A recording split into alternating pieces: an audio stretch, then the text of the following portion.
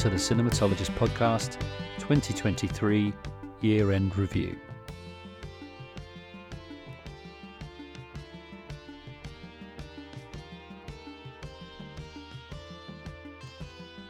In this episode, Neil and Dario discuss 5 films each that they found memorable and meaningful over the past year.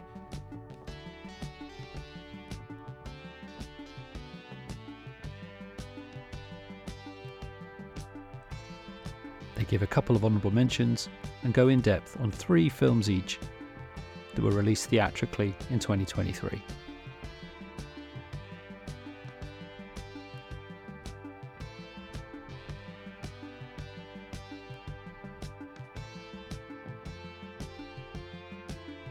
To find out what they discussed, you'll have to listen to the episode or check out the show notes. But for now, on with the show.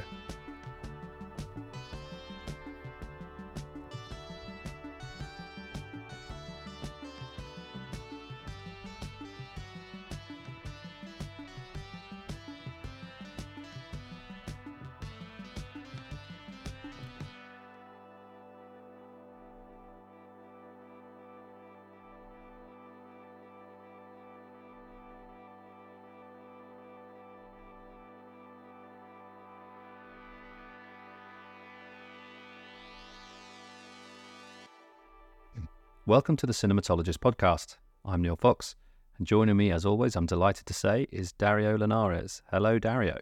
Hey, Neil. How you doing? Merry Christmas, or just after Christmas for everyone who's listening to this. Well, there are 12 days of Christmas, so whenever this lands, which will be in the middle bit, it will still be Christmas. The hangover bit, be that food, socialising, drink, whatever the hangover is that you're suffering from, this will be a tonic, hopefully, for that period. But yes, how are you doing?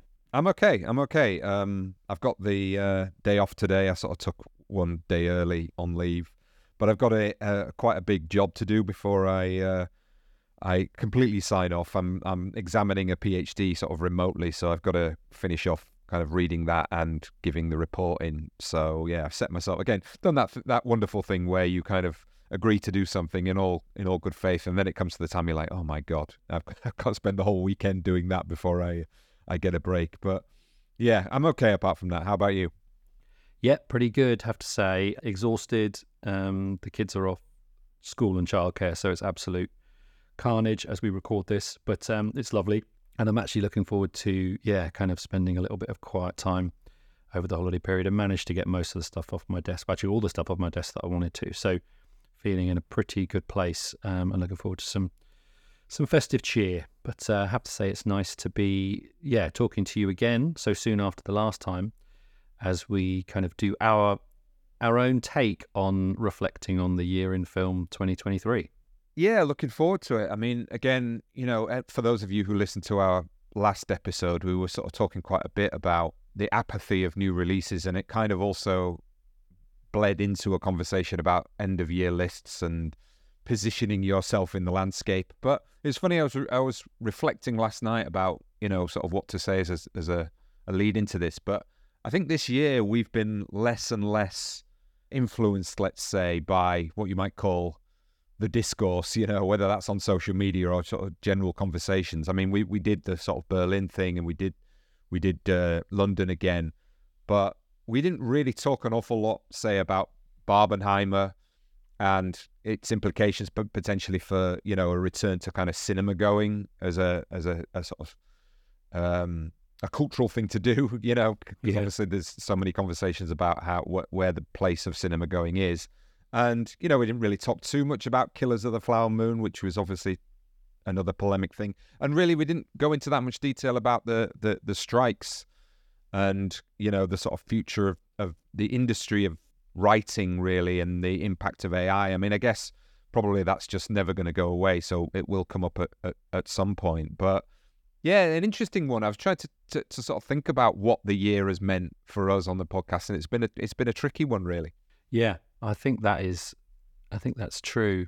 There is that, even like take something like the London Film Festival, the films that we saw and talked about were not the Highline films necessarily. I think you saw a couple of the the sort of the talked about ones, but we didn't really go out for trying to get, kind of an opinion on all of the big sort of fall, autumn premieres. So I think, even there we've kind of skirted around everything. But I have to say, because of that, when I sort of looked at the films I'd seen this year that were released this year, I felt like even though there's way less on that list of films that I've seen and liked that were released this year than previous years, which obviously we covered on the last episode, I have a greater affinity, I think, for sort of 10 or 12 of them than I probably would normally. I think they've just sat with me more because I've not filled in that space with more and more stuff. So, the films I'm going to talk about today,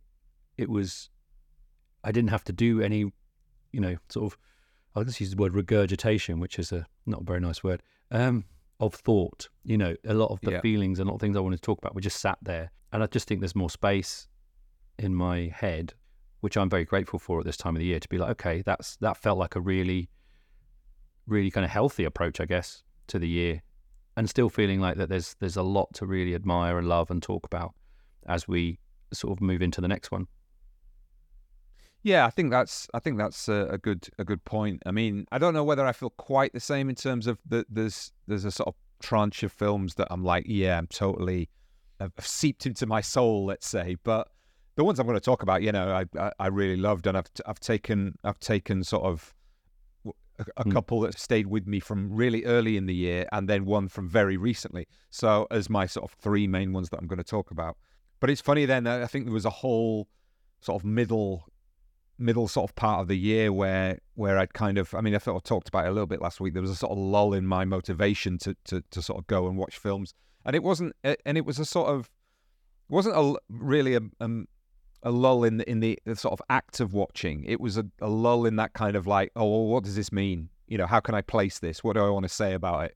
There was a sort of, there was a bit of a kind of, well, who cares what I say anyway? So, and to be honest with you, I think it's come back again, sort of full circle, when the last couple of episodes, it's been good to talk to you, and really, that's the essence of what we're doing here, isn't it? Where it's just me and you, talking about films, and if people want to listen, that's fine, that's great, that's up to them.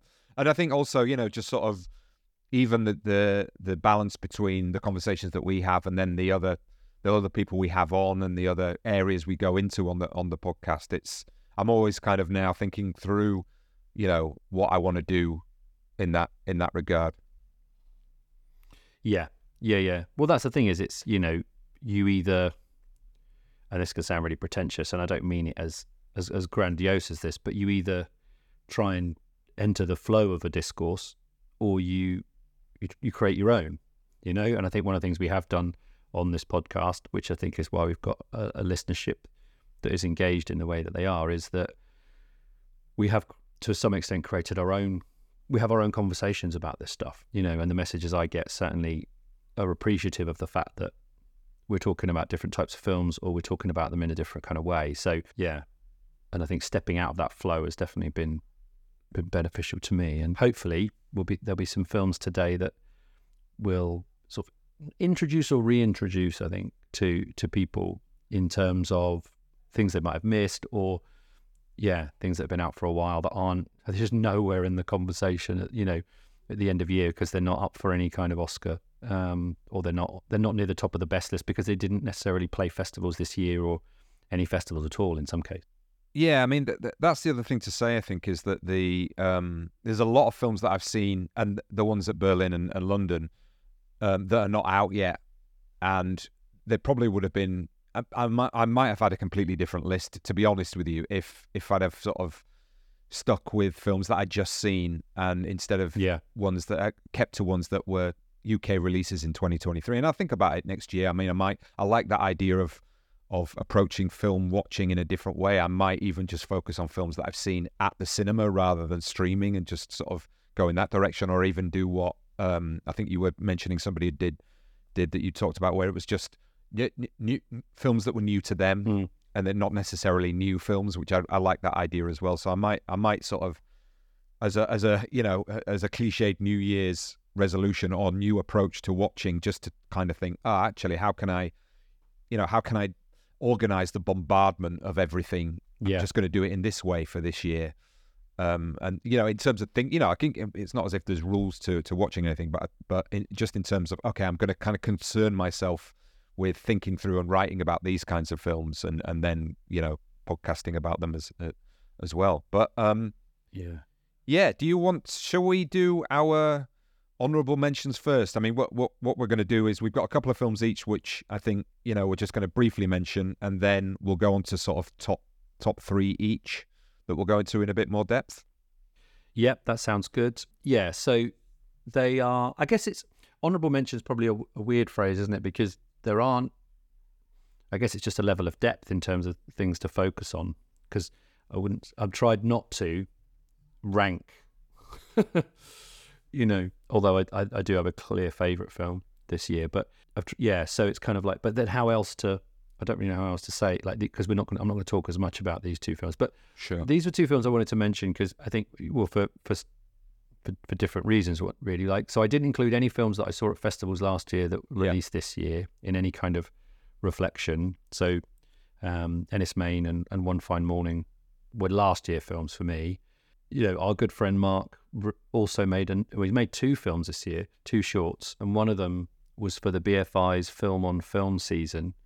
And it was called A Dog Called Discord, which is, and the reason I picked the two films I'm going to talk about together, because the other film is Christine Malloy and Joe Lawler's The Future Tense, which is on Mubi, and Mark's film is on BFI Player for free, actually. You don't even need to be a subscriber. Is that, just two really beautiful examples of kind of personal filmmaking that is not kind of solipsistic and kind of sort of gratuitous, but really kind of critically engaged with the why of the art that the filmmakers make. And I think that visually and aesthetically they're very different. A Dog Called Discord is kind of Mark looking into his own relationship with celluloid and sort of celluloid filmmaking and his love of celluloid in a really beautiful short that was kind of just a kind of mystery movie, really, as he sort of tries to work out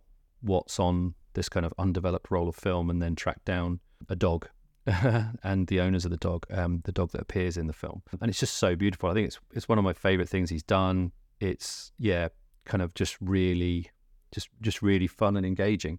And on another note, The Future Tense is Christine and Joe sort of analysing their own Irishness, analysing their kind of conflicted relationship to Britishness, because they have a daughter sort of born here. They live in London. They've lived here for a long time.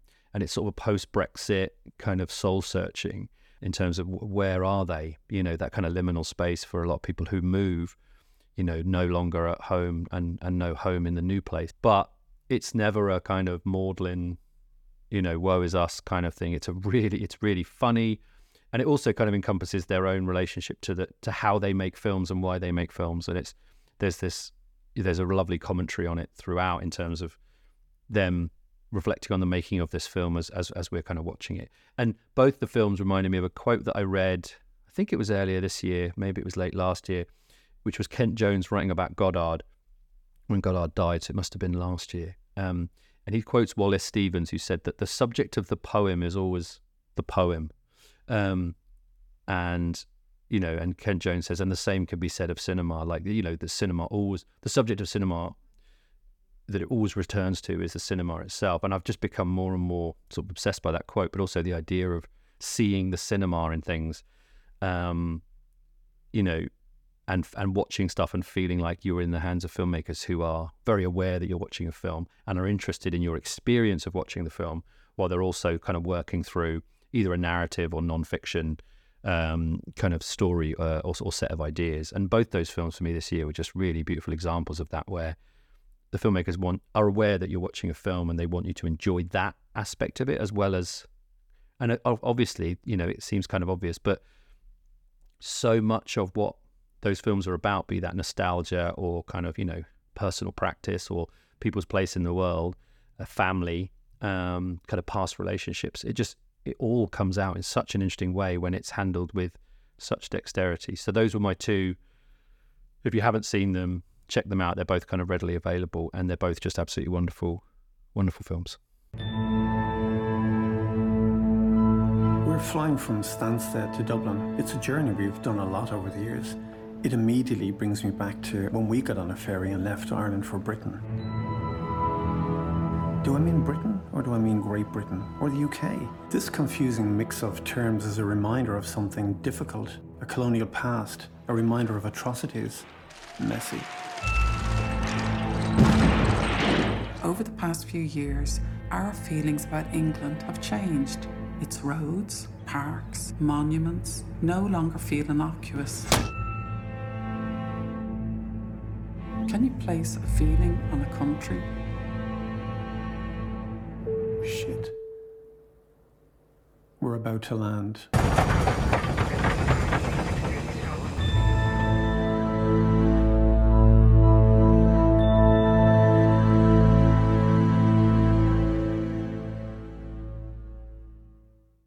What about you? Yeah, great choices there.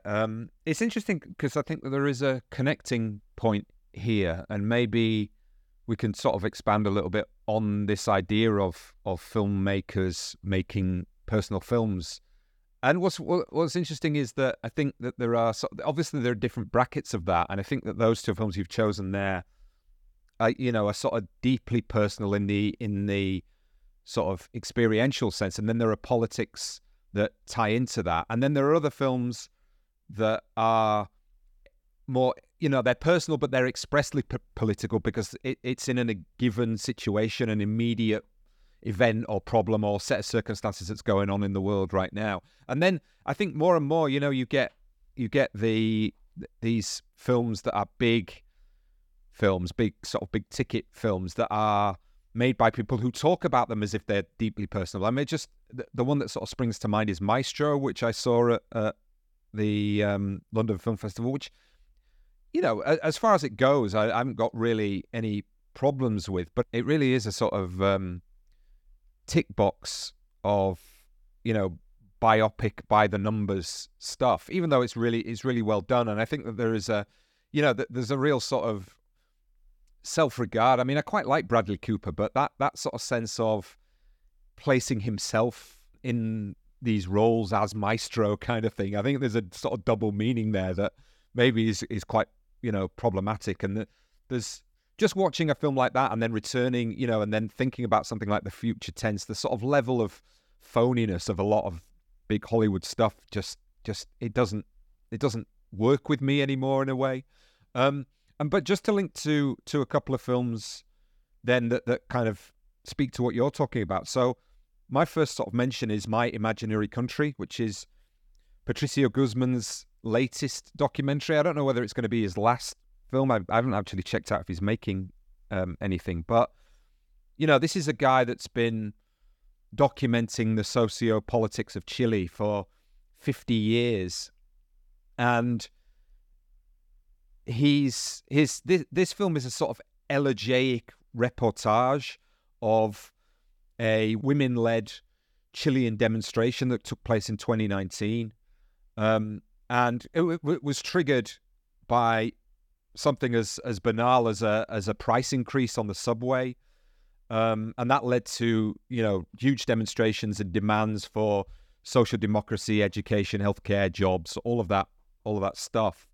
And, a lot of it goes back to the history of Chile, but he doesn't sort of return to that and give it that wider context, because I think he's probably accepted the fact that anybody who knows his films knows that he's sort of, covered that quite a lot. But I really enjoyed this because the voiceover was almost a sort of resignation to the fact that he's gotten older now and he's still fighting the same battle, but he hasn't got the energy anymore. And it's almost a kind of change from his poetic philosophy that you'll see in Nostalgia for the Light, which is my favorite film of his, which has given way to this more sort of prosaic, more kind of observation of, look at what the young people are doing now. They're still fighting, particularly this sort of women-led activism, which sort of places more of the onus on the fact that the lack of kind of democratic accountability or democratic structure was very much kind of patriarchal in that sense. But it's amazing to look at as well. Some incredible aerial shots and what you might call sort of documentary action sequences, which are sort of caught on the fly. And the reason I sort of wanted to mention this was because I saw just the other day 20 Days in Mariupol, which is obviously the sort of observational documentary set in the Ukraine. And that should be on everybody's list, basically, because it's scene after scene of devastating imagery that we haven't seen a lot of, I don't think, in the coverage of the Ukraine war. And just the sort of incredible bravery of the doctors and nurses and obviously the harrowing, unflinching camera showing people sort of, being operated on with equipment that is around and about that they can find. And obviously the bravery of the journalists who decided to stay when they're getting bombed. And I think that this is perhaps, a more urgent documentary than the Guzman one. But I just think, they're both of a piece in terms of that kind of political reportage doc. So both of those are worth seeing. Then the other film that I just wanted to mention just quickly was one I saw back in Berlin, which was called Samsara, directed by Lois Patino. And it's I talked about it in the Berlin episode, but it's set in Laos and at the beginning anyway, and it's these teenagers are all kind of living, studying together in a Buddhist temple, and one of them it just shows one of them crossing a river every day to read a text to an elderly woman who's kind of on her deathbed, as it were, and he's trying to help her he's almost kind of like the guide of finding her way to the afterlife, because obviously sort of, this sort of Buddhist context in terms of what comes after death. But then when the woman actually does die, the film sort of structurally changes, and there's this moment where a text on screen, I mean, I was watching this in the auditorium, obviously in Berlin, and a text comes on screen saying, "Please close your eyes and now join in this journey to the afterlife." And it becomes a kind of end of 2001 sort of light show with your eyes closed and these flashing lights going on for about 20 minutes. And it's really kind of effective. It has this sort of, real hallucinatory or mindful or taking you to a sort of another place effect. And I really did think it worked. If I can imagine people in the audience going, well, this is bullshit. You know what I mean? I can't be doing with this crap. But I really sort of gave myself over to it. And then you come back and the whole sort of final section is set in Africa among these animals. And we just follow these animals kind of like wandering around and being looked after, and the sort of people in the villages there. And it's really just like, it really is not like nothing you've ever seen before. And if you kind of go with it, it really is interesting to watch. And I'm not really a spiritual or religious person, but I kind of dug what it was trying to do with the form. And I don't know whether anybody will be able to see it, but it if you do, just check it out, because it's completely unique, I would say. ลูกอ่านปึมไปฮอดซะแล้วยังวะของกระยานอ่านสิบ่จบคือกันต้องมีคนอ่านให้เราฟังการเวลาบ่สิ้นสุดออกจากห่างกายหนึ่งไปสู่ห่างกายใหม่โลกเปิดกว้างสำหรับคนที่เปิดรับไฟยัว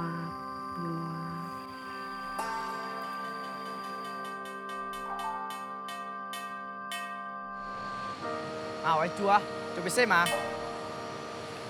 เขาซอกจะเป็นทิศแล้วไอ้จัวถ้านอนใน1 ชั่วโมงเดียวนะ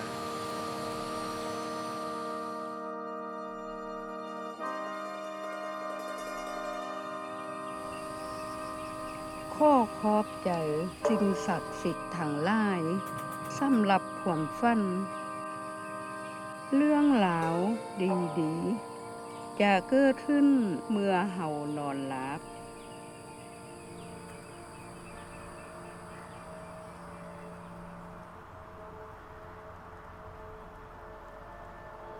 ต่อไปเจ้าจะเบิ่งแผ่นดินคนที่เจ้าหักสุสานของเจ้า และเจ้าจะคิดว่าค่อยจะเห็นแนวใดเมื่อเสียชีวิตแล้วมันจะงดงามเพียงใดเมื่อได้ไปเกิดในห้างใหม่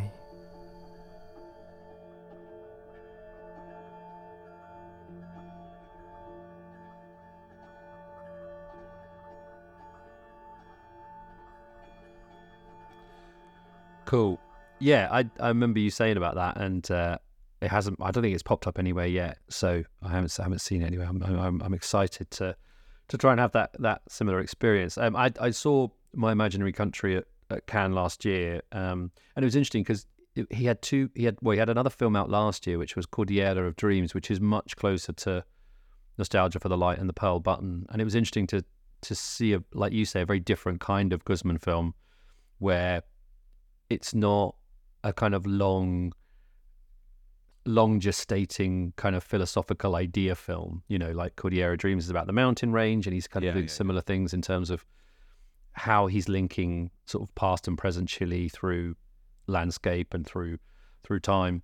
Whereas, and that was kind of like one of the things I really enjoyed about My Imaginary Country is because it is an old filmmaker just kind of picking up a camera, picking up a drone, going back home and just seeing what the hell's going on.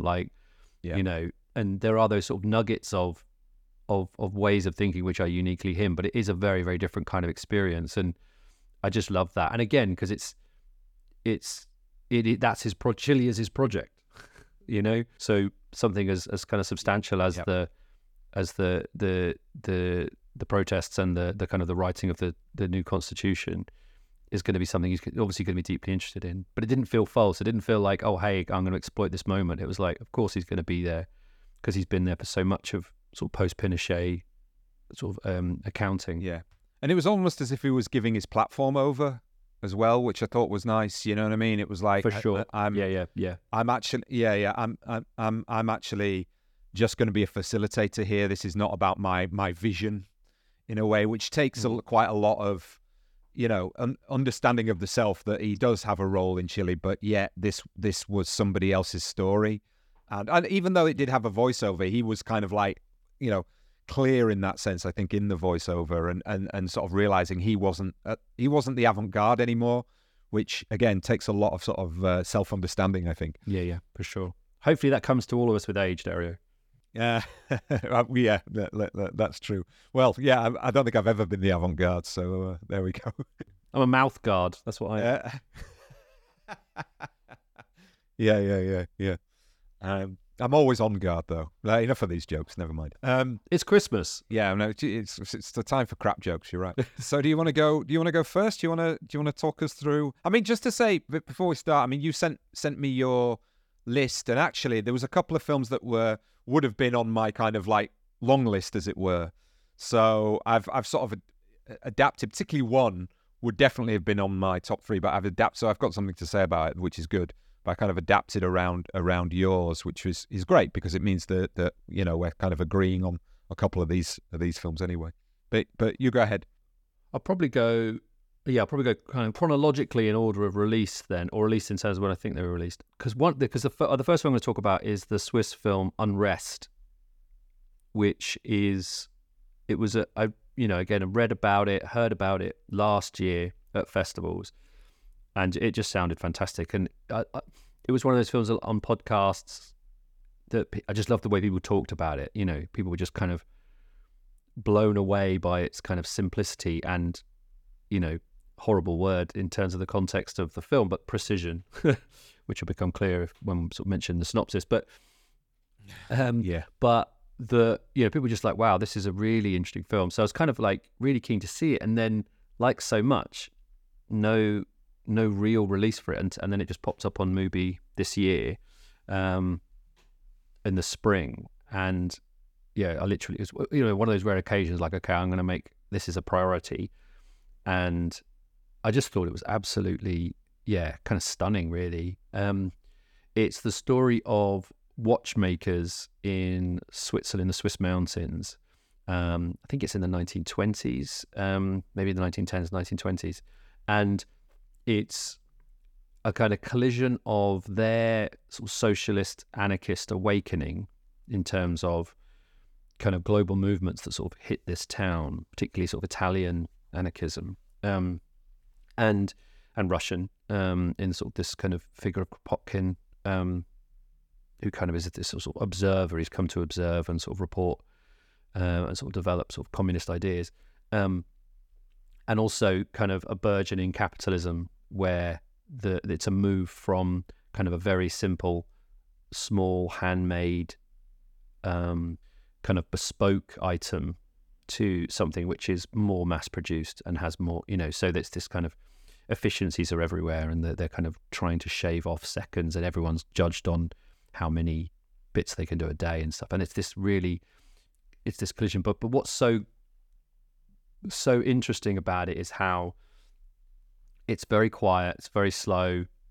It doesn't lean into a grandiose statement about this kind of war between ideas.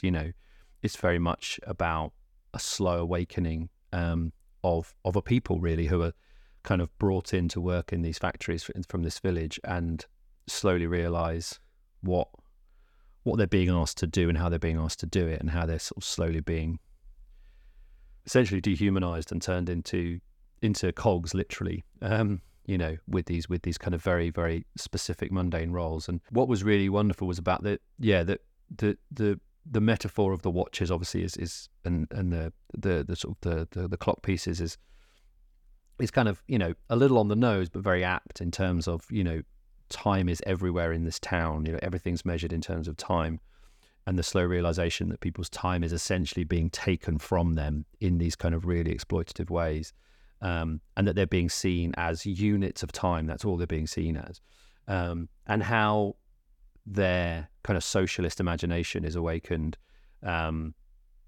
It's a wonderful movie, and it's great because it's kind of under 2 hours.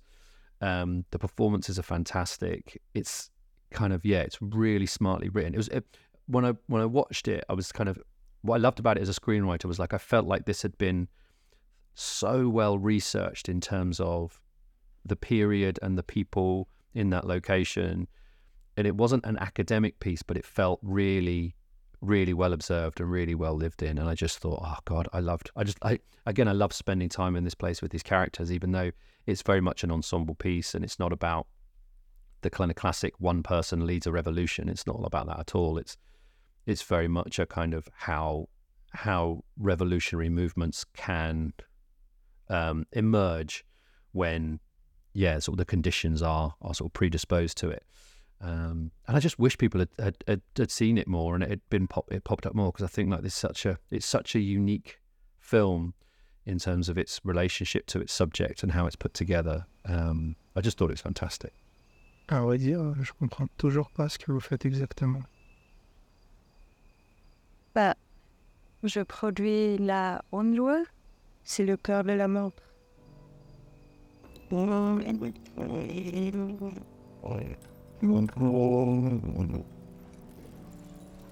Different. I have arrived in the Swiss Jura Mountains. The valley is, with no doubt, the capital point of the International Anarchist Rotation Circle. La nation, c'est un fantôme. Une société anarchiste existe toujours. Puis en fait, c'était la première fois que les femmes aient gagné le même salaire comme les hommes. Après, ils se sont tous tués. Donc pour la patrie, mettez la main à l'émotion. Bravo, félicitations. Vous lisez pas la presse anarchiste? Non. Grâce à leur réseau télégraphique, j'ai pu anticiper la crise et sauver des parts. Arrêtez, entrez pas dans les matchs open. Kropotkin, Piotr. Ah, Saint-Pétersbourg. Quel est le motif de votre voyage?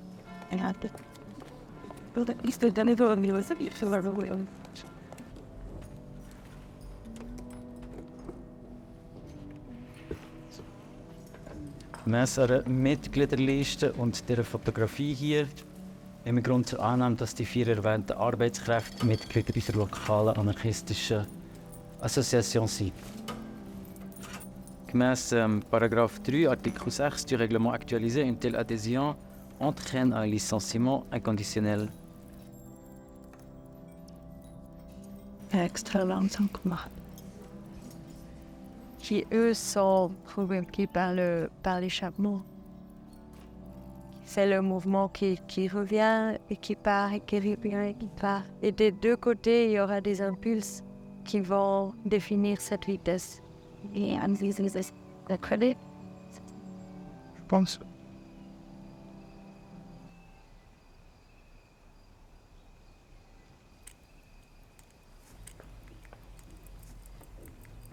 And I know you've seen it as well, haven't you? Yeah, it's funny actually. I've just literally pulled up our webpage for the London Film Festival from last year. And there's like, I didn't even register, but that's where we interviewed Lola and Malloy about the future tense. So, you can go back and listen to that interview just to plant that in, because I know obviously we didn't mention it before when we were talking about it. But there are several films on here on this list that have made it onto our end of year list this year. So it's funny how that has taken place. Yeah, and those films have remade, and Unrest was one of those. And I talked to Savina about it. It was just one of these things where you're kind of like, this is clearly a concept film in some ways, but it's so true to itself in that, the mechanisms of time and the mechanisms of time in the content of the movie are mapped on so perfectly to the way the film is made. And there's those great shots of the camera is just kind of still, and the people are sort of measuring the distance from one place to another because they want to know exactly how long it will take a worker to get from one side of the town to the other across the mountain, kind of thing. And they're arguing about which sort of time they're using, because that's one of the funny things. They've got like 4 variations of time, and they've got to kind of figure out which one they're adhering to. And yeah, it's just a sort of brilliant, unsatirical sort of meta commentary on the way that time sort of dominates all of our lives. And it's got and it does build it does do that great thing of building a world that doesn't feel like it is a sort of period drama, theatrical presentation in that sense. It's quite literary, I think, in some ways, in that way. But yeah, and also the sort of underlying politics of it all is, again, not on the nose, I don't think. But you can see that sort of sense of, the exploitation and the use of time as an instrument to define where people should be and what they should be doing. And if they're outside of those time frameworks, then it's like criminalized. It's really a fascinating film. Yeah, that's a nice point about the kind of the meta commentary. I think that's really, really well put. Yeah, and then how I remember that being about the time. They always use different time zones, and then there's a power outage, isn't it? So they become stranded in time because no one knows what the time is or what time to follow. Yeah, it's what time is. Yeah. So let's go with one of yours now. Yeah, sure. So again, this one was one that I saw last year, but has been released this year. So this is Laura Poitras's compelling, provocative, and again, talking about precision, expertly constructed documentary, All the Beauty and the Bloodshed. So this is about the personal life, the artistic development and career, and then the political activism of photographer Nan Goldin. So, it kind of, it moves around a little bit chronologically, but it intercedes the story of Goldin's political activism with her development as a photographer and the early stages of her life and the sort of trauma of her family. So there is that sort of element of we're going to look at an artist's life part of it. But it kind of starts off with by sort of saying in 2014, Goldin was prescribed OxyContin to deal with sort of pain in her wrist, really. So something quite minor, but almost sort of overnight she became addicted. And following a difficult and, more or less ongoing recovery, which has meant she's had to take other drugs to try and get off OxyContin, she began working with campaigners to try and get some kind of accountability from the Sacklers, who are, I think most people will know now, are the owners of Purdue Pharma, the producers of OxyContin, and basically, the people who are sort of blamed for this regime of upselling to doctors OxyContin, which has led to the opioid crisis in the United States, right? But the crossover is really clever and really interesting. I mean, it's obvious because it's just there that the Sacklers are huge donators through the years. So that them now, the ones that are around now, but their parents, who obviously started the pharmacological kind of corporate wing of where all their money comes from.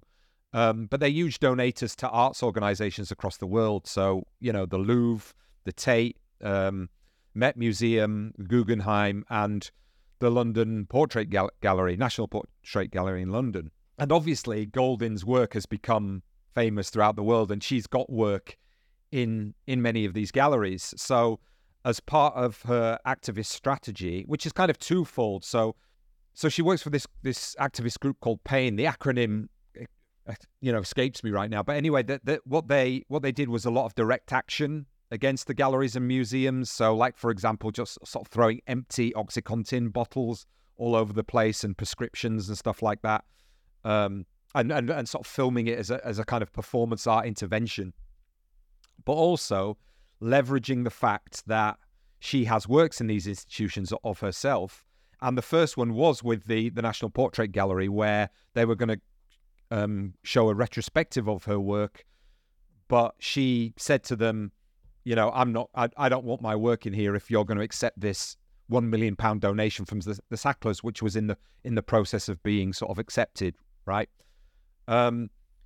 So Poitras really expertly weaves together this portrait of the artist, who's essentially a sort of punk photographer who arrived in the sort of 70s and 80s and, shot a lot of her personal experiences with the underground sort of subcultural communities and sort of scenes that she was involved with. A lot of it is quite harrowing. She was a sex worker. She was friends with a lot of artists who, again, were at the avant-garde but sort of going into the 1980s, they were part of the sort of gay and trans subculture, and obviously AIDS hit hard when that arrived. So there was a lot of sort of most of her photography is a sort of exploration of the self, and again, a lot of it comes from the trauma of her early family years and the sort of a lack of acceptance from her mother. But it really demonstrates, the film is great in sort of demonstrating this uncompromising and unflinching eye, and takes its time to show these photo series. So it's not as if there's just one photo that, is given all the kudos. She works in these kind of photo series, which the film does show at length, and they're really effective. And I think what it does also is it shows the idea of sort of still image series can have a place in the cinema auditorium if it's sort of positioned right. It's not just a gallery thing. I think you don't sort of lose interest in seeing these one films over another. And the first one, the sort of and probably maybe the most famous is the Ballad of Sexual Dependency, and which captures these sort of really intimate moments, these sort of experiences of pain and sex and drug use, and the bonding of these characters on the outside, and then showing also without flinching, as I say, sort of domestic violence and the ravages of AIDS, and its aesthetic is definitely not nostalgic. It's almost anti-nostalgic view of the past, which is why they're so powerful, because it sits completely against that sort of nostalgic aesthetic that we see all the time in film today.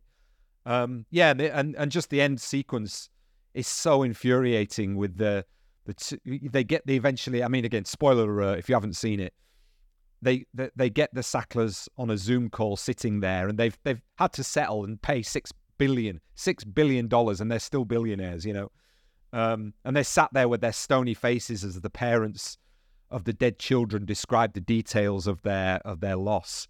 And it's as riveting and infuriating a scene as you get, with these rich people who just couldn't care less. But yeah, a great documentary. I think that is a fascinating portrait of an artist, but also, you know, sort of politically really relevant.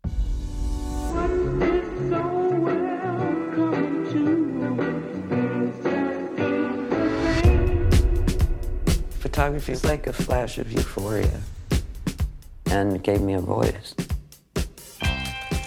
Once I started sharing the work, it was really heavy resistance, especially from male artists and gallerists who said, this isn't photography. Nobody photographs their own life. Dance, dance, dance. Talk, talk. It's a photographer, Nan Goldin. She's a major name in the art world. The work was incredibly political. Probably my whole life, the struggle to fight conformity and denial. 100,000 dead! 100,000 dead!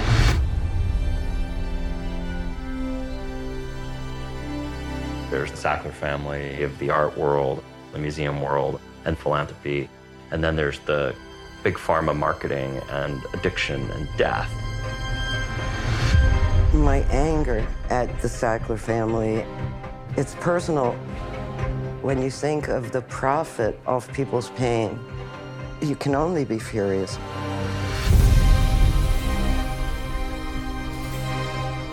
Nan said, I think we should take these people down. But do you think my career will implode? And I said, probably. We need to demand that the Met Museum, the Louvre, the Tate refuse donations from the Sacklers and take down their name. The rich people are scared that we're going to dig into the evil way they made money.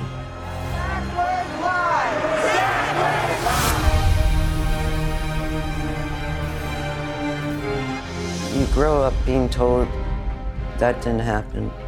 You didn't see that. How do you trust yourself? And so that's the reason I take pictures. This is a watershed moment. People are actually beginning to rethink how we do things.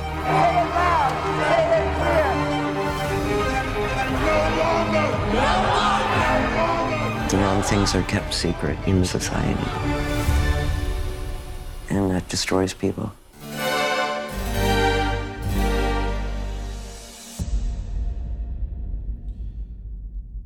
Cool. Thank you. Yeah, I've not seen it. I did notice the other day, though, that Criterion are putting it out next year. So it's obviously already a film. All right. It's on BBC iPlayer, actually. Oh, is it? Oh, well, that's great. Okay. I'll watch that over Christmas then. Yeah, great. That's really good to know. Thank you. Yeah. It definitely feels like a film that is already, considered a kind of high watermark of kind of contemporary political and personal filmmaking. Because I think Goldin was heavily involved, wasn't she? In terms of it as Poitras has talked about it as a kind of collaborative work as much as Yeah. It is. Yeah. So my next film is also about relationships, and it's called The Eight Mountains, and it's by Felix van Groningen and Charlotte van der Meers, who made a film I really, really love called The Broken Circle Breakdown. I think it was like 2013, 2014. Yeah. And this is the story of two Italian boys who sort of see each other each summer after they sort of meet in the mountains. One of the boys is kind of based in Turin, and each summer they go to this kind of little sort of summer apartment that his parents buy, and he meets a friend who's based in them, who lives in the mountains. And it's a story of friendship. It's a story of male friendship, and it sort of spans sort of 2 or 3 decades, and it's just an absolutely beautiful film. Like, it really not like I don't really have a kind of intellectual take on it. I just think it's so beautifully crafted and beautifully performed, and it's just a wonderful story. Like, it's so the reason I wanted to talk about it is, I mean, I loved it, but also so part of the story is that the boy from Turin, and I can't remember his name now. I'm going to find his name because this is good job I'm editing this. Yeah. So there's Pietro, who's played when he's older by Luca Marinelli, who was so brilliant in Martin Eden. And Pietro, when he's sort of late teenager, sort of in his early 20s, becomes estranged from his father, and doesn't see his father for years. And then his father dies. Not a spoiler. It happens reasonably early. It's a long film, but reasonably early. And Pietro learns that his father sort of bought this kind of plot of land with a really busted hut, old sort of stone hut on the side of the mountain where they used to visit. And his friend Bruno, sort of Pietro's young friend Bruno, who's he learns that he'd had this relationship with his dad, and they'd spent a lot of time together over the years, climbing mountains together. And Bruno is a kind of construction worker, an amazing builder who sort of has dreams of being a farmer. But my favorite part of the film is, Pietro is a kind of, at this point, quite a spoiled city dweller, very kind of full of rage and anger against his dad, kind of very wayward, no real sort of plan or kind of direction in his life. And when he sort of finds this place, he's like, what am I going to do with it? And Bruno sort of suggests that they build it together. So they build this in honor of, Pietro's dad and sort of Bruno's sort of surrogate dad. So over the course of a summer, they build this house on the side of a mountain, and the film sort of slows down while they build it, and sort of that's where they sort of really reconnect from their young childhood days and sort of establish a friendship which then sort of spans across the rest of the film.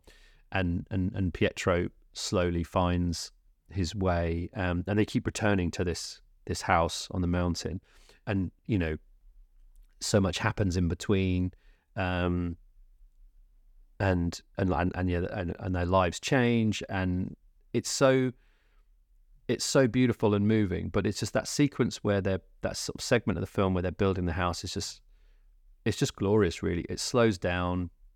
Where it's shot on the side of the mountain, and it's just the production value of being able to get where they got as filmmakers is just absolutely glorious.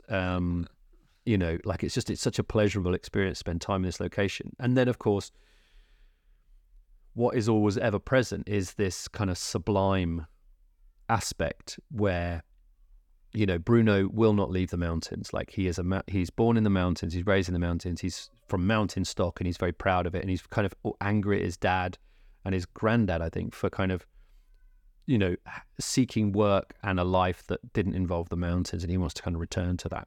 But of course, as beautiful as this place is, it's also incredibly, arguably, inhospitable a lot of the times of the year, and incredibly dangerous.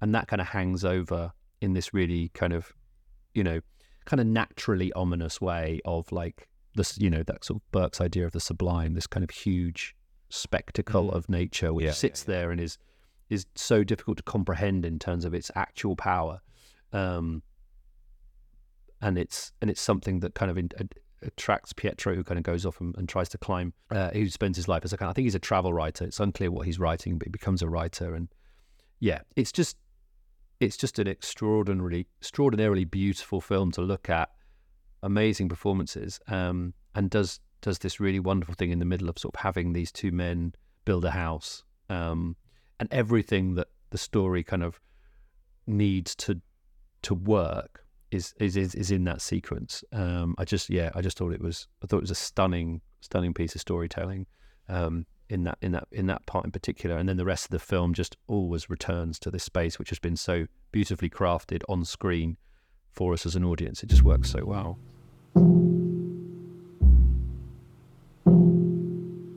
Non pensavo di trovare un amico come Bruno nella vita. Né che l'amicizia fosse un luogo dove metti le tue radici e che resta ad aspettarti.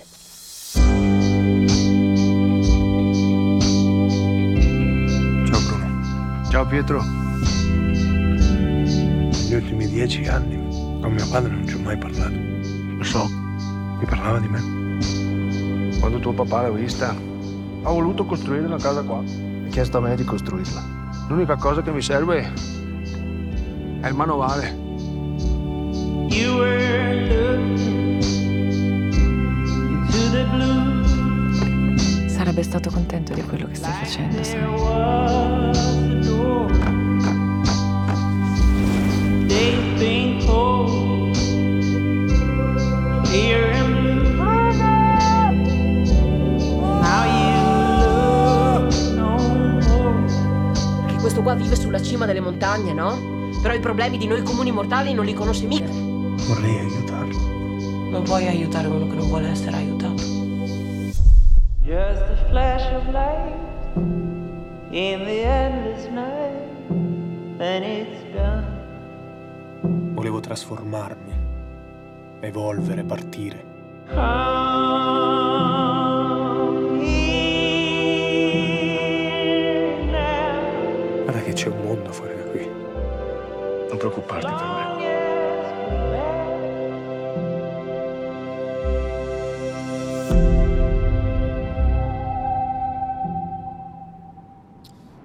Yeah, you know I loved it. I sort of mentioned it, didn't I?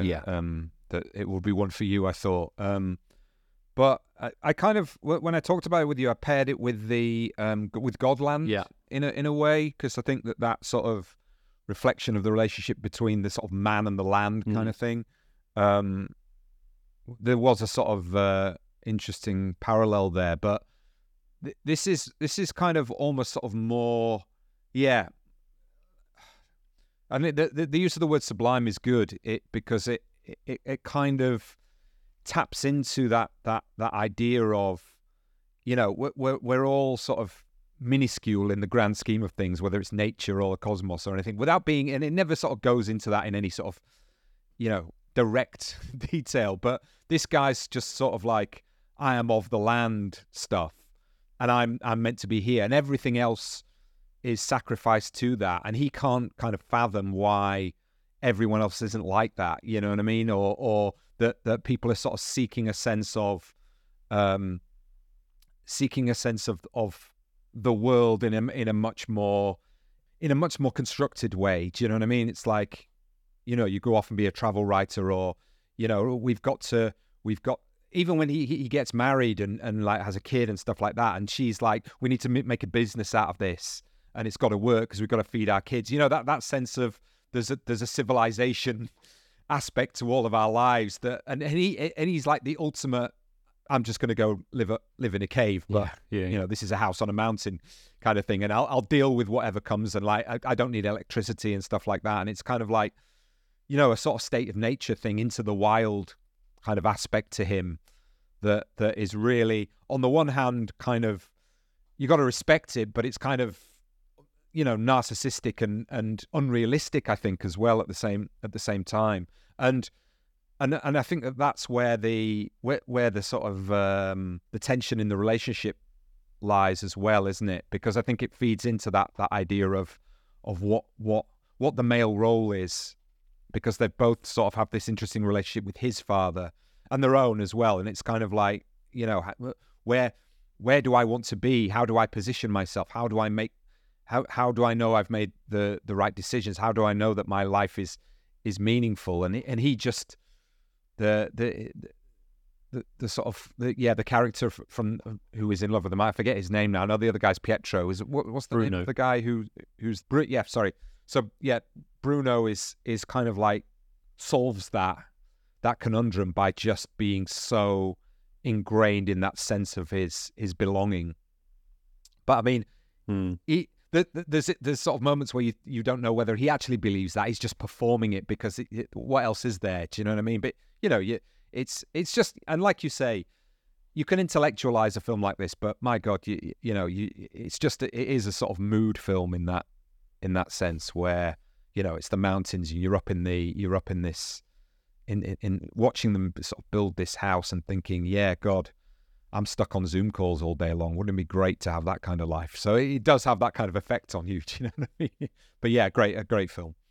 Yeah, and there's that sequence where Pietro brings some friends up from the city, and that there's this kind of real crystallization of the fact that the world has moved on, and Bruno's kind of snarky about their idea of like living in a place like that. Yeah. He's kind of like, but the reality is, that they do represent where the world has shifted to, and they might have this kind of really bourgeois and, you know, kind of like expecting stuff to be flown in on a drone kind of experience, or idea of living somewhere like that. But the reality is, yeah, that Bruno knows that that is the world and that he is not part of it. And one of the reasons that he stays in the mountains is because he just knows he can't fit in. You know, he can't make the shift. The world has made the shift that he can't make.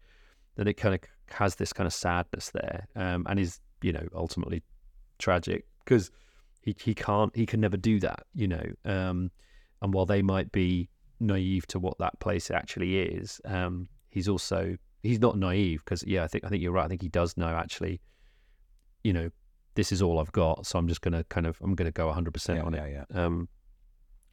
Which is, yeah. So yeah, what's next for you? Yeah, so again, maybe there's some sort of connecting tissue here. So my next film is Past Lives by Celine Song. Now, I'm going to talk about this with the realization this morning that this is The Guardian's #1 film as well, so I'm kind of reticent to be so middlebrow. But yeah, I saw this at Berlin, and it's kind of been my favorite film all year in a way. And it's really weird to try and deconstruct why that is. Which I'll try and do now. So it's set in 3 sections. It starts off with these 2 characters, two young kids, Na Young and Hai Sung, who are 12-year-old classmates. And are kind of like, you know, they develop this sort of very sweet and innocent relationship. You know, they want to have a kind of play date. And at the beginning of the film, they're in this split, they're seen having this playground. They have a conversation with their parents. Oh, you know, I like this boy and stuff like that. And the parents get together and they bring them to this playground and they're playing and stuff. And then it's revealed that the parents of the girl are going to emigrate to America. I think it's Canada first and then America. So this sort of first section kind of ends with a beautiful sequence of them sort of going off in different directions, one up some stairs and one down the street. And it's filled with lovely, unpretentious sort of framings and cinematic moments in this film, I think. And then we move forward sort of 12 years later, and they find each other through social media, through Facebook. And what's great about, another thing that's sort of great about this movie is that, again, in each of the sections, they're sort of 12 years apart, and the movie just goes 12 years later twice. So in this middle section, it really sort of taps into that moment, I think, a few years ago when there was a sort of almost a sort of innocence about what the internet would allow us to do in terms of friendship and getting back in contact with each other, and we didn't really, you know, the sort of consequences of that when it first started. Nobody really could think about what the internet would become and what social media would become. It was just like, oh yeah, I'll get back in touch with so-and-so that I knew back at school. And it really does a great job of sort of showing them sort of rebuilding their relationship with each other across time and across, he's still back in Seoul and she's in New York. And they sort of build this back up, and they're, you know, finding out about each other's lives. And then she comes to this realization that they're not going to be able to see each other, you know, for work reasons and for life reasons. And so she sort of breaks it off again. And then sort of at this moment, she meets a guy that she's an artist residence with. She's a playwright, right? And she meets another artist played by John Magaro, is it? Magaro, yeah. John Magaro. Yeah. And then we move 12 years later again, and she's married to this guy, and they've built a life together. They're both writers. They're both in New York. She's exactly where she's supposed to be. But for it doesn't explain this. You just realize that the guy from Seoul is coming to visit New York, right? And, you know, all throughout this, there's these sort of conversations about the relationship at different portions of this expansive time. And there's nothing particularly sort of, you know, like complex or sophisticated about this. But in the final sequence, the guy comes to visit, and they have this sort of conversation as they go and see the sights in New York. And, you know, it's that typical thing. She lives in New York and she's never been to the Statue of Liberty or whatever, you know, and she takes him around and what have you. And all the time, it's kind of just building up this sense of her thinking about her own identity, her own Koreanness. There's a great sequence where she's sort of talking about it, you know, oh, he's so Korean, and it's kind of like she's trying to figure out what she is in relationship to that.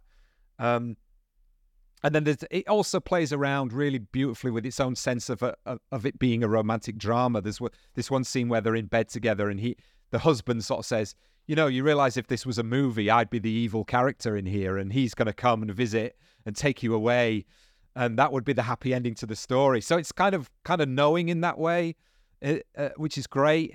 And it just builds and builds and builds to this ending. And again, spoiler, they go out for dinner, and there's this really sort of awkward sequence where they're speaking to each other in Korean, and the husband is sort of sitting on the side, completely out of this conversation. And we as an audience are privileged to hear what they're saying through the subtitles, but he doesn't. And what that does is it gives us a real empathy for his position, but also we're privy to their conversation about, you know, the lives that they didn't have. And I think the last scene, she sort of returns, she drops him off, he takes an Uber back to the airport, and he's going to go back to Seoul. And she goes back to the husband and just bursts into tears, crying. And it's kind of like, you think to yourself, what is she crying over?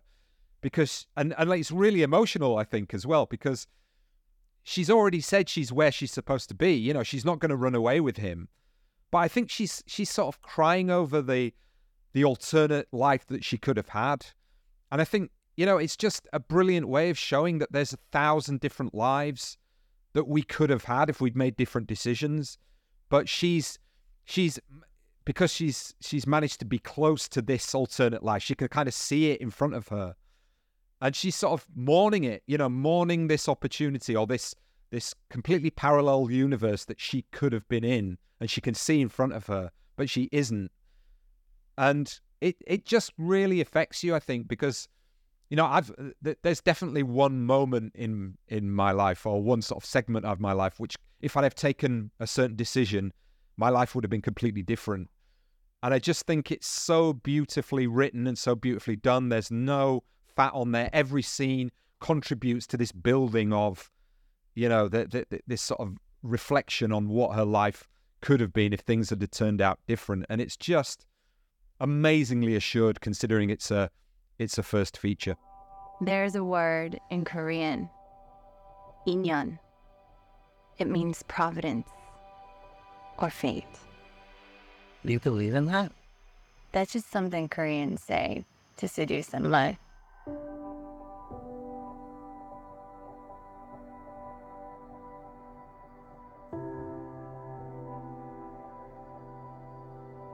what a good story this is.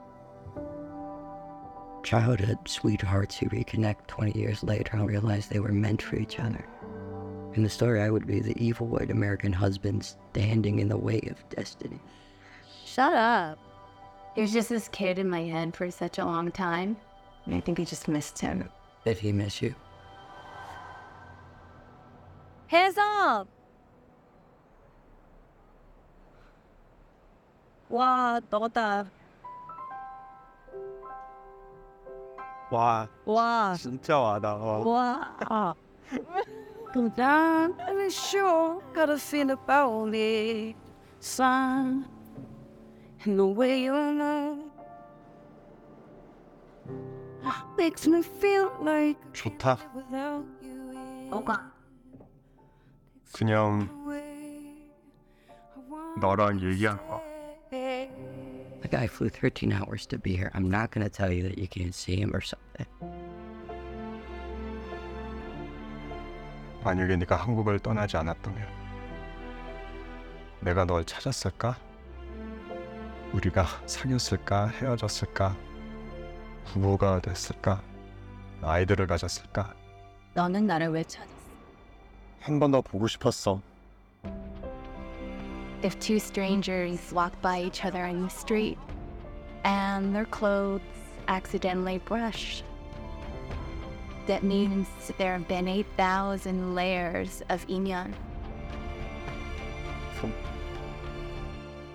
between them. Want you to stay.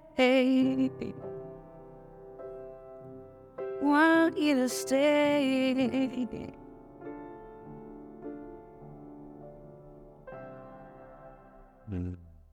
Sounds like that's the reason it's pretty much at the top of a lot of people's best of the year list. I've not heard anyone have a bad word to say about this film. Yeah, funnily enough, I think it's not on Sight and Sounds. Is it not? It's not actually in the list at all. I think one of the big ones. So it's interesting. What do they know? Maybe it's considered a little bit too sweet and naive and in that sense. But yeah. Well, yeah, it sounds great, and it has been it's sort of been circling, and because I knew you loved it, and I was trying to see it before we taped, but I didn't get to it, so it's probably one I'll pick up on again if I get some time over the break. Yeah, because again, you've sold me on it again. Yeah, as you did before. Great. So let's get to our final ones. What have you got next? So the last one is Aki Kaurismäki's Fallen Leaves, which is just a joy. I mean, it's absolutely joyous. It's a love story. It links to The Eight Mountains, I think, in the sense of the characters have no place in the world, really. They are kind of out of place. So it's the story of a woman who works in a supermarket, and then works she's kind of, just essentially kind of temporary worker, and a kind of alcoholic construction worker, metal worker, who kind of fall in love. That's it, really. It's a move away from the kind of the explicit engagement with the lives of migrants, that's been a feature of Kaurismäki's last few films, and so two Finnish characters, still very much kind of on the fringes and out of place in the modern world, and the kind of political concern, the large political concern for Kaurismäki is to do with the war in Ukraine, obviously given sort of Finland's geographical proximity to that. But he's still just kind of effortless chronicler of working class life, and people who kind of sort of sit outside those kind of privileged spheres of kind of education and opportunity. But it's such a simple film. It's so beautifully told. The thing I wanted to sort of mention about it is this thing that he does in this kind of in a section of the film, which is basically almost, and again, he's a kind of, he's an older filmmaker now, and I'm not sure how many films he has left. He doesn't travel, and he decides to sort of share his cinephilia in a variety of forms. So they finally get to go on a date, and they go to the cinema and they watch Jim Jarmusch's The Dead Don't Die. And because obviously they're friends, you get to see it basically just cuts to a scene from the film, and they're talking about it afterwards. And she's like, come round for dinner. Here's my number. He immediately loses the number, like literally outside the cinema. He immediately loses the number. It blows away. And then he's kind of bereft, and he decides to go back every night and stand and wait outside the cinema. And each time he's there, we see a different set of posters outside the cinema, and it's Kaurismäki sharing his cinephilia. So in the foyer and on the outside, there's Bresson, there's Le Mépris, there's Le Cercle Rouge, Fat City, Point Blank, Rocco and his brothers, a couple of Chaplins. So he's just basically saying, here I am, here's my cinematic love and life over this kind of period of time. And there's a big poster that there's there for a lot, which is basically Brief Encounter, and it's him saying like, I'm doing my version of Brief Encounter. These people meet and then they can't meet again for ages, and it's like he kind of follows them on their life. But it's so sweet and so smart at the same time, and it's almost like I read it as a kind of like almost like a reward, for people who've spent a lot of time with his cinema and read a lot about it and heard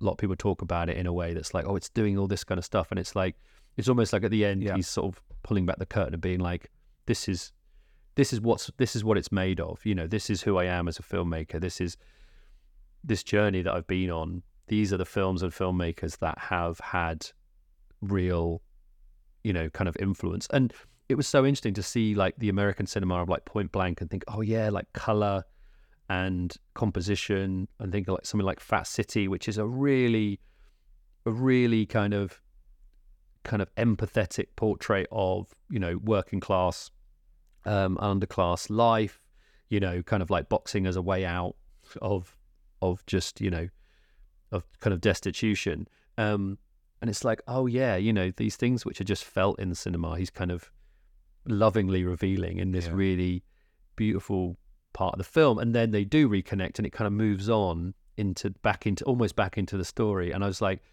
this just feels really knowing. And I don't know if it was that intentional, but that's certainly what it felt like. And then, of course, just the rest of the film is just him. You know, it's just like it's his unique synthesis of all of his influences, and he is a unique filmmaker. And to see a film as accomplished as this from a filmmaker who's been working that long was just thrilling. I was like, wow, that's someone who knows exactly what they're doing and how to do it, and hasn't lost any of the kind of potency over time. Like, if anything, he's kind of in a really rich run of films like The Other Side of Hope and Le Havre. You know, he just seems to get better, which is so rare. So that was arguably my favorite moment in a cinema this year, was just sitting there being like, oh, look at all these film posters, and feeling the connection to the filmmaker. And it wasn't for show. None of it was like, oh, here's a hip film. It was like, it was really thoughtful, I thought, and just kind of, again, just elevated it to this other place, you know, in a way that his films often do.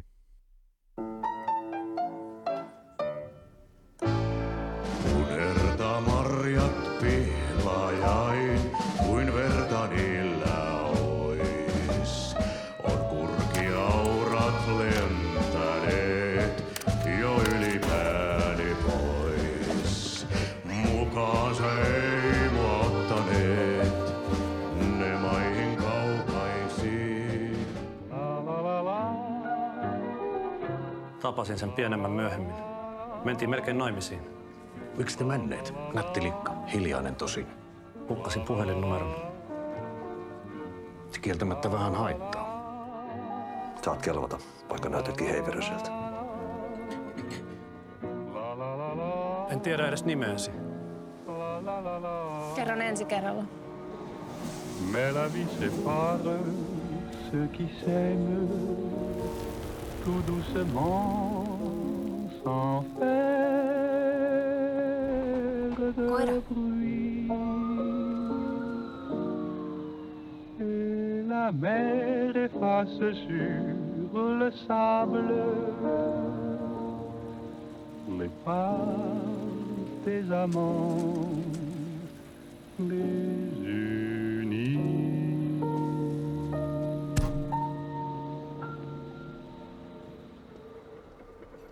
Yeah, unfortunately, I haven't seen this one, and I had this is one of about 4 or 5 times this year when I've had a ticket for something and I didn't go because of whatever, you know, work and all this.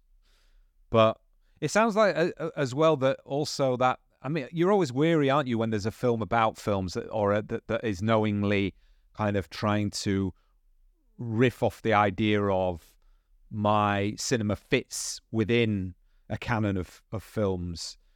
Because when, you know, sometimes when Tarantino does it, it's kind of like, yeah, I know someone, nobody knows as much as me. That's how it comes across, do you know what I mean?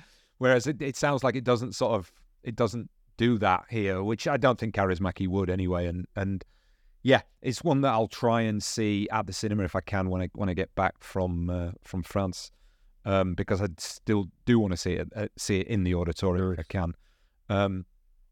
But yeah, definitely one to watch.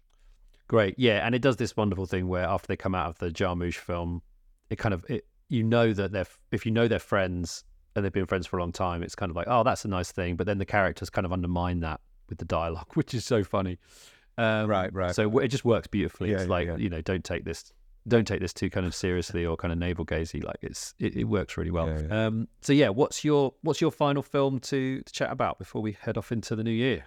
So yeah, I was thinking because like I did have The Eight Mountains and Unrest were in the conversation in my mind anyway. But the other thing that happened was I was trying again to catch up with a few films that I hadn't seen, and that's always a problem I think at the end of the year when you batch like 4 or 5 together and you think, is any of them really going to affect you in any way when you do that, because you're trying to get through them basically. But my last film is May December by Todd Haynes, and it's not.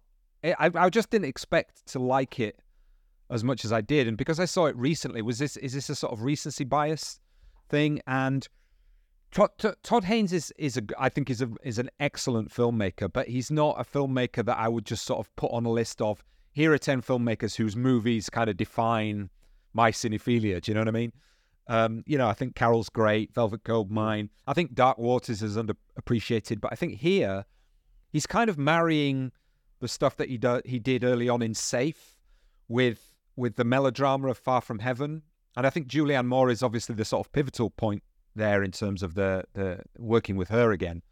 But he brings in Natalie Portman as well, and she stars as an actor herself who's researching the story of Julianne Moore's character, who is Gracie Atherton Yo, who, and the reason she's an interesting character is because in 1992 she was caught having sex with a 13-year-old boy called Joe Yu, who was a schoolmate of her son. And she did this in the pet shop where they both worked, essentially. So she was sent to prison, and while in prison, she gave birth to his son. Now, cut to 23 years later, she's actually married to him, and they have 3 children.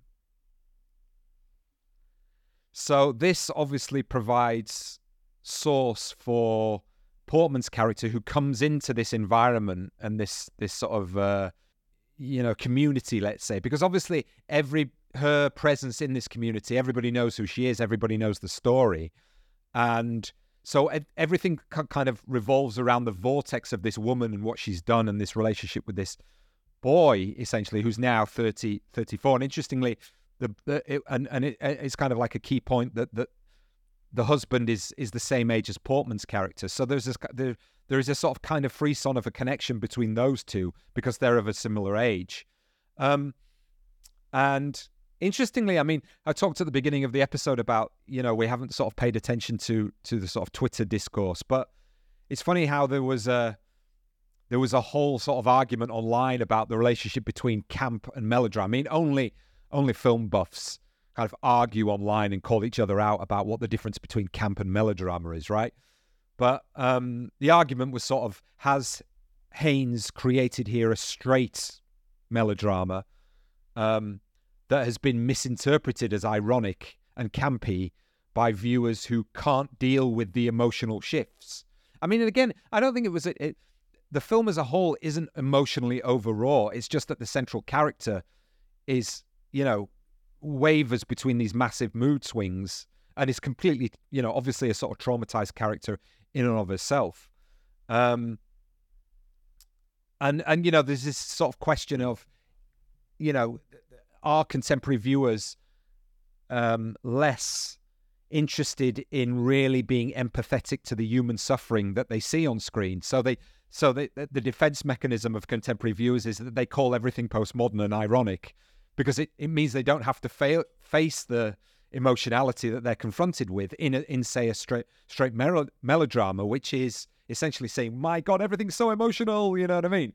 So, but like I say, I think that there is this sort of underlying suburban restraint where, everything is performed by all the characters in some. It's like the worst aspects of Christmas get-togethers where you have to pretend to be civil to each other, when really you don't want to be, and all the sort of barbs and all the sort of questions, they are all implied and gestural, everything kind of slightly means something else. And the scenes between Portman and Moore are great for that, because clearly here are actors who are playing characters who are playing other characters who are then kind of making, subtle signals to each other that are about their own egos and stuff like that. So it's a really heavyweight clash of, acting chops in that sense. So it's great to watch for that regard, because they're both pretenders and they're both manipulators in their own ways, And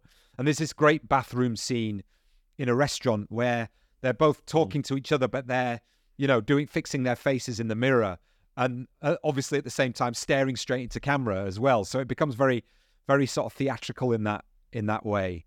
And the cutting remarks are done as almost as if there's a knowing that there's an audience out there watching this, And Portman's character sort of takes her method approach to the point where the ethics of what's gone on in the film, you know, between the boy and the woman back in the day, because obviously it's a big ethical question.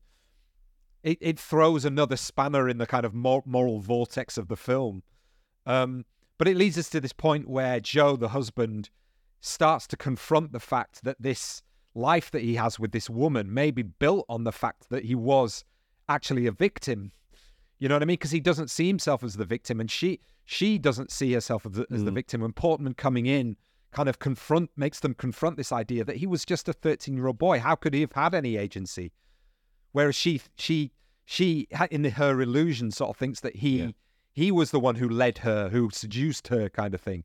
So it's a complicated, uncomfortable film, and any comedy in it for me is kind of sly and troubling, and therefore I can kind of understand why sort of younger, you know, movie watchers with their trigger-happy righteousness can't think of it in this sort of self-reflective way and put it down to sort of it being comedically camp, you know what I mean, to take it in that light sense. But I think it's worth, I'm going to go back and watch it again, because I think it's one of those films that has got a lot in it, and you need a second and a third watch to get that out of it. But it was in that sort of period of the end of the year where you're trying to sort of see things that you haven't seen, it stood out by a mile as being, you know, really in-depth piece of work. How do you choose your roles?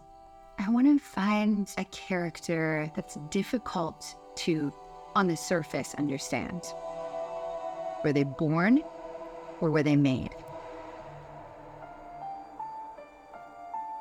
It's such a pleasure to meet you. You're so sweet. We're so happy to have you. Thank you for doing this. It's so generous. Well, I want you to tell the story right, don't I? We're taller. You look taller on television, but we're basically the same size. I'm basically the same. Feels like things just settled down, and now y'all are making a movie. It's a very complex and human story. I think it's hard to trust that you're going to represent Gracie as she was. I'm going to try. Do you remember when you first met? You came to the pet store looking for a job. Summer after 6th grade? 7th. Why do you want to play me? When they sent me the script, I thought, here is a woman with a lot more terror than I remember from the tabloid. What would make a 36-year-old woman have an affair with a 7th grader? People do like see me as a victim of humanity. I already have an idea of what it must have felt like. What? Sneaking around with you. I shouldn't have said that.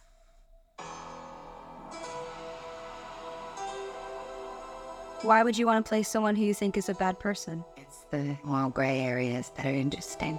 She's getting on my last nerve. She's just everywhere I look. Why can't we talk about it? If we're really as in love as we say we are. Insecure people are very dangerous, aren't they?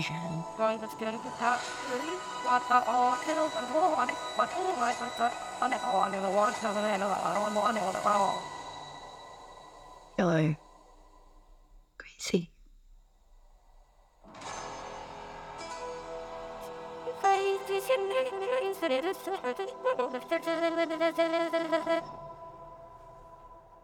Great. Yeah, it's one of my most want to watch of films that have been out this year that I haven't seen. So I thought it was a Netflix release. I think it might be at some point. You were saying it was on Sky. Yeah, I think it is coming there. Yeah, it's just not. It wasn't in time, but I'll definitely be seeing that when it lands. Well, I think that was a pretty good, in-depth, heartfelt roundup of some great movies. Yeah, no, I enjoyed that. Again, it's a funny one. It hasn't been. I don't want to say it's not been a good year, because again, I don't want to do that positioning of, you know, where is film kind of thing. You know, everybody else that does that, and I think just sort of letting the films speak for themselves has been good fun. And yeah, I'm looking forward to seeing some of the stuff I think that's coming up very soon, and sort of getting on into that. But I feel like, you know, I don't know. I've talked to you about this before. I've been a little bit sort of in and out with stuff this year in regards to watching. Yeah.